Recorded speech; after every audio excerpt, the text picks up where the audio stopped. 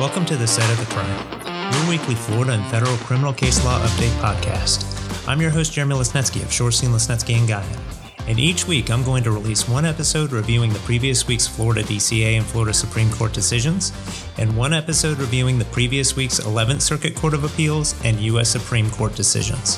So whether you're on your way to court, taking a jog, or otherwise have some time to spare, join me each week to get your dose of the latest criminal case opinions. All right, welcome back to the Set of the Crime podcast. Today we're going to be talking about the Florida case law update for the week of August 29th, 2022 through September 2nd, 2022. And it was a pretty light calendar this week. There were only 5 cases. 2 of those cases came out of the Florida Supreme Court, but both were death penalty cases.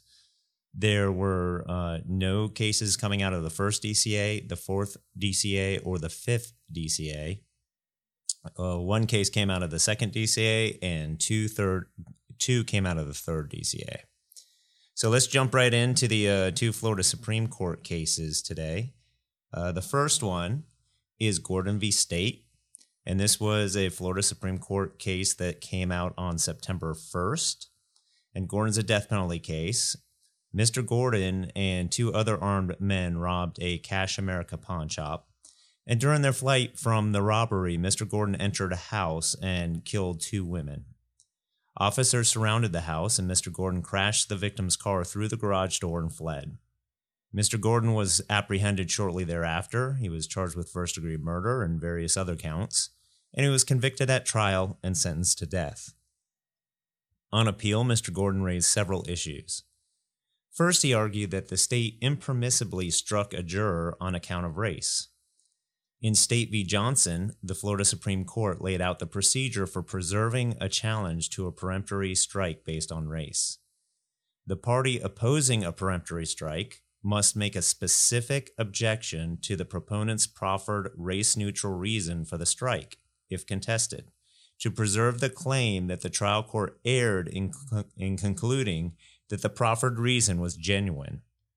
The trial court will only be reversed if the decision was clearly erroneous. The defendant must create a record containing the legal grounds for his or her objection. So here the Florida Supreme Court held that the trial counsel did not properly preserve the argument. On appeal, Mr. Gordon argued that the state's race-neutral reasons were pretextual. However, at the trial court level, although the defense attorney objected to the peremptory challenge on race grounds, the attorney did not clearly argue that the state's reasons for the strike were pretextual and why. The court noted that proper preservation requires 3 steps. First, a timely contemporaneous objection. Second, a legal ground for the objection. And third, in order for an argument to be cognizable on appeal, it must be the specific contention asserted as a legal ground for the objection, exception, or motion. Here, the court found that the trial attorney did not provide a legal ground for the objection because the attorney did not present a reason to doubt the genuineness of the peremptory strike. The court gave some examples of how the trial court could have, or how the trial counsel could have preserved the issue, including arguing that another similarly situated juror who was a different race was kept by the state. Therefore, the issue was not preserved, and it was deemed waived. Gordon next challenged the sufficiency of the evidence. To sustain a conviction, there must be competent, substantial evidence to support the jury's verdict. The appellate court will view the evidence in light most favorable to the state. Mr. Gordon argued that the state provided insufficient evidence to prove premeditation for the first-degree murder charge. Premeditation requires proof that the defendant was aware of the consequences of the actions that caused the death, and that the defendant had the opportunity for reflection prior to committing the fatal acts. Here, the court found that Mr. Gordon's flight, part of his part in the high-speed police chase, his knowledge that officers were following and looking for him, his crashing the vehicle through the garage door with no warning at all provided competent, substantial evidence for the jury to conclude that Mr. Gordon's acts were premeditated. Mr. Gordon also argued that his sentence of death violated the Eighth Amendment based on comparative proportionality. But the Florida Supreme Court quickly quashed that argument as foreclosed by its precedent decision in Lawrence v. State. The court noted that the Eighth Amendment protects two classes of people from execution, the intellectually disabled and minors. However, it does not require a categorical bar against the execution of persons who suffer from any form of mental illness or brain damage. The court held in Johnson v. State that the existence of a traumatic brain injury does not reduce an individual's culpability to the extent that they become immune from capital punishment. And the court has repeatedly rejected the argument that defendants with mental illness must be treated similarly to those with mental retardation. Case affirmed.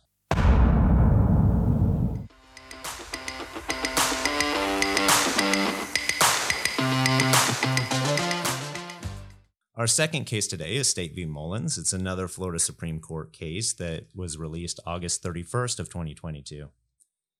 And Mullens is another death case, but here the Florida Supreme Court reviewed the lower court's order granting a new penalty phase. Mr. Mullens was convicted of killing a convenience store owner and customer and attempting to kill a third customer, or a second customer, during the robbery. He was convicted and sentenced to death. However, the trial court granted a motion for post-conviction relief, finding the trial attorney was ineffective in relation to the penalty phase. The state appealed, and the Florida Supreme Court reviewed the post-conviction court's decision. Under the seminal Florida Supreme Court decision in Strickland, there's a two-pronged test to determine whether counsel was ineffective under the Sixth Amendment right to effective assistance of counsel. First, a defendant must prove that counsel was deficient. And second, a defendant must prove prejudice. An attorney has a strict duty to conduct a reasonable investigation of a defendant's background for possible mitigating evidence. However, counsel is entitled to rely on a qualified expert's opinion, and such reliance is not rendered unreasonable just because a new expert in post-conviction proceedings disagrees with trial counsel's expert. There is a strong presumption that trial counsel's performance falls within the wide range of reasonable professional assistance. For prejudice in death cases, a defendant must demonstrate that there is a reasonable probability that, absent the errors, the sentencer would have concluded that the balance of aggravating and mitigating circumstances did not warrant death. Here, the trial court determined that the trial counsel was deficient based mostly on the testimony of two new experts at the post-conviction hearing, who opined that Mr. Mullens needed neuropsychological testing, that he had fetal alcohol spectrum disorder, and some other testimony by those two experts. The two new experts testified at the hearing that they believed Mr. Mullens had been the victim of sexual abuse, and the trial court found that trial counsel was deficient for not properly presenting relevant evidence at the penalty phase regarding that issue. The Florida Supreme Court concluded that the post-conviction court erred in this finding because the record did not provide any identifiable objective evidence that would have been available to the trial counsel. Trial counsel was entitled to rely on the expert's testimony that he had at the time, and counsel is not deficient simply because post-conviction counsel secures a more favorable expert. And post-conviction expert's testimony was no less speculative in this case than the original expert's testimony. The original expert concluded that Mr. Mullens did not suffer from PTSD. He had an IQ of 83, which most likely wouldn't support an intellectual disability claim, and didn't require a neuropsychologist. Counsel was entitled to rely on that expert opinion. The post-conviction court also found trial counsel deficient for providing an incoherent narrative at the penalty phase, but after reviewing the record, the Florida Supreme Court disagreed. The court went on to state that even if Mr. Mullens did meet the first deficiency prong of Strickland, which it didn't, he failed to establish prejudice. The court noted that the trial court found three aggravators, including previous conviction for violent felonies, the murders occurred during an armed robbery, and they were committed to avoid arrest. The court's decision that death was warranted based on those aggravators as balanced by the mitigating factors would not have been undermined by Mr. Mullens' proposed new expert testimony. The new experts didn't explain how their diagnosis was consistent with the video surveillance evidence of the murders, or how the evidence of Mr. Mullens' improvement while on medication was consistent with their finding of permanent brain damage. The court also noted that the new expert testimony lacked corroboration like brain scans or other medical documentation. The court also refused to accept the trial court's statement that he would have imposed a life sentence had he heard the new mitigating evidence provided by the new experts. The court conducts its own analysis on prejudice and does not consider the trial court statement as dispositive. Mr. Mullens also cross-appealed, arguing that his counsel was ineffective for failing to discover jail records showing that he was on antipsychotic medication. The court found that the record showed that the trial counsel was aware of the medication and the effect that it had on Mr. Mullens, and the trial court specifically made a finding that the medication did not undermine his ability to enter a voluntary guilty plea. Mr. Mullens also argued that trial counsel was ineffective for not foreseeing the Hearst decision and that change in the Florida law. But the Florida Supreme Court has repeatedly held that counsel is not ineffective for failing to anticipate changes in the law.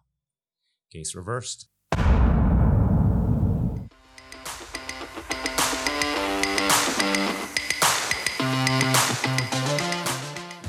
Our third case today is Taylor v. State. This is a Florida second DCA case that was released on August 31st, 2022. Taylor is a case out of Hillsborough County where Mr. Taylor appeals an order denying his application for a sentence review hearing pursuant to Rule 3.802. Mr. Taylor was sentenced to a life imprisonment on a first-degree murder count and to 30 years with a 20-year minimum mandatory sentence on an attempted robbery count. Mr. Taylor was 17 when he committed the crimes. After a change in the law related to juvenile sentencing, he was previously resentenced under 775.082 subsection 1B1 to life with judicial review after 25 years on the murder conviction. However, he still had 30 years on count 2, the attempted robbery count, with no review after 25 years. So he now seeks judicial review for his attempted robbery count. Under 921.1402 subsection 1, Mr. Taylor would only be entitled to review on this count if his sentence was unconstitutional. Under State v. Morales, a 30-year sentence is not a de facto life sentence and therefore is not unconstitutional under the U.S. Supreme Court decisions in Miller v. Alabama or Graham v. Florida. Because Mr. Taylor's 30-year sentence does not violate the Eighth Amendment, he is not entitled to judicial review of his sentence pursuant to 775.082 and 921.1402. Case affirmed.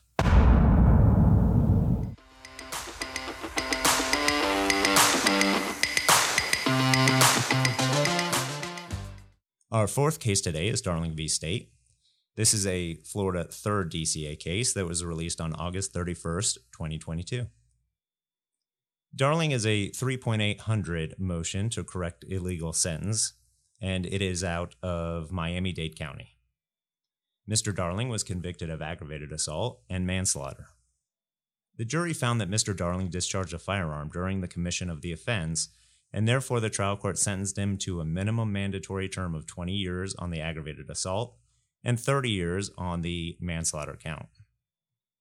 On appeal, Mr. Darling argued that a firearm is an essential element of both crimes, and his convictions were improperly reclassified, and therefore his sentences exceeded the statutory maximum.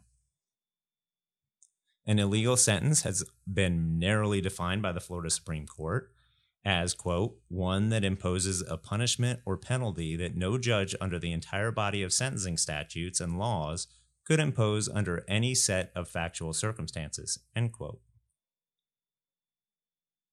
Aggravated assault is not subject to reclassification under 775.087 subsection 1 because the firearm is an essential element of aggravated assault. However, here the trial court didn't reclassify the offense under 775.087 subsection 1, but rather sentenced him to a minimum mandatory under 775.087.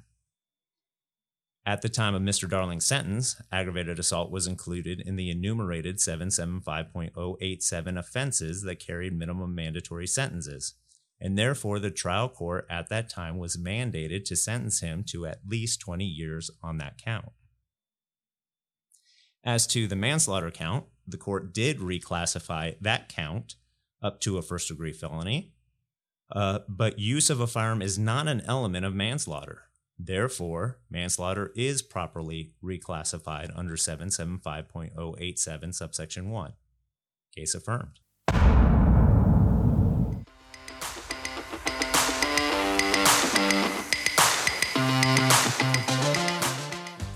Our fifth case today is Ramirez v. State. This is a Florida 3rd DCA case that was released on August 31st, 2022. Ramirez is another 3.800 case out of Miami-Dade County, and here the 3rd DCA held that Mr. Ramirez used the improper tool for his appeal. A motion to correct illegal sentence under 3.800 subsection 1 is not cognizable, whereas here the defendant seeks to challenge the validity of the conviction and only by extension the legality of the resulting sentence. The 3rd DCA held that Mr. Ramirez should have raised his claim on direct appeal or through a 3850 motion for post-conviction relief. Case affirmed.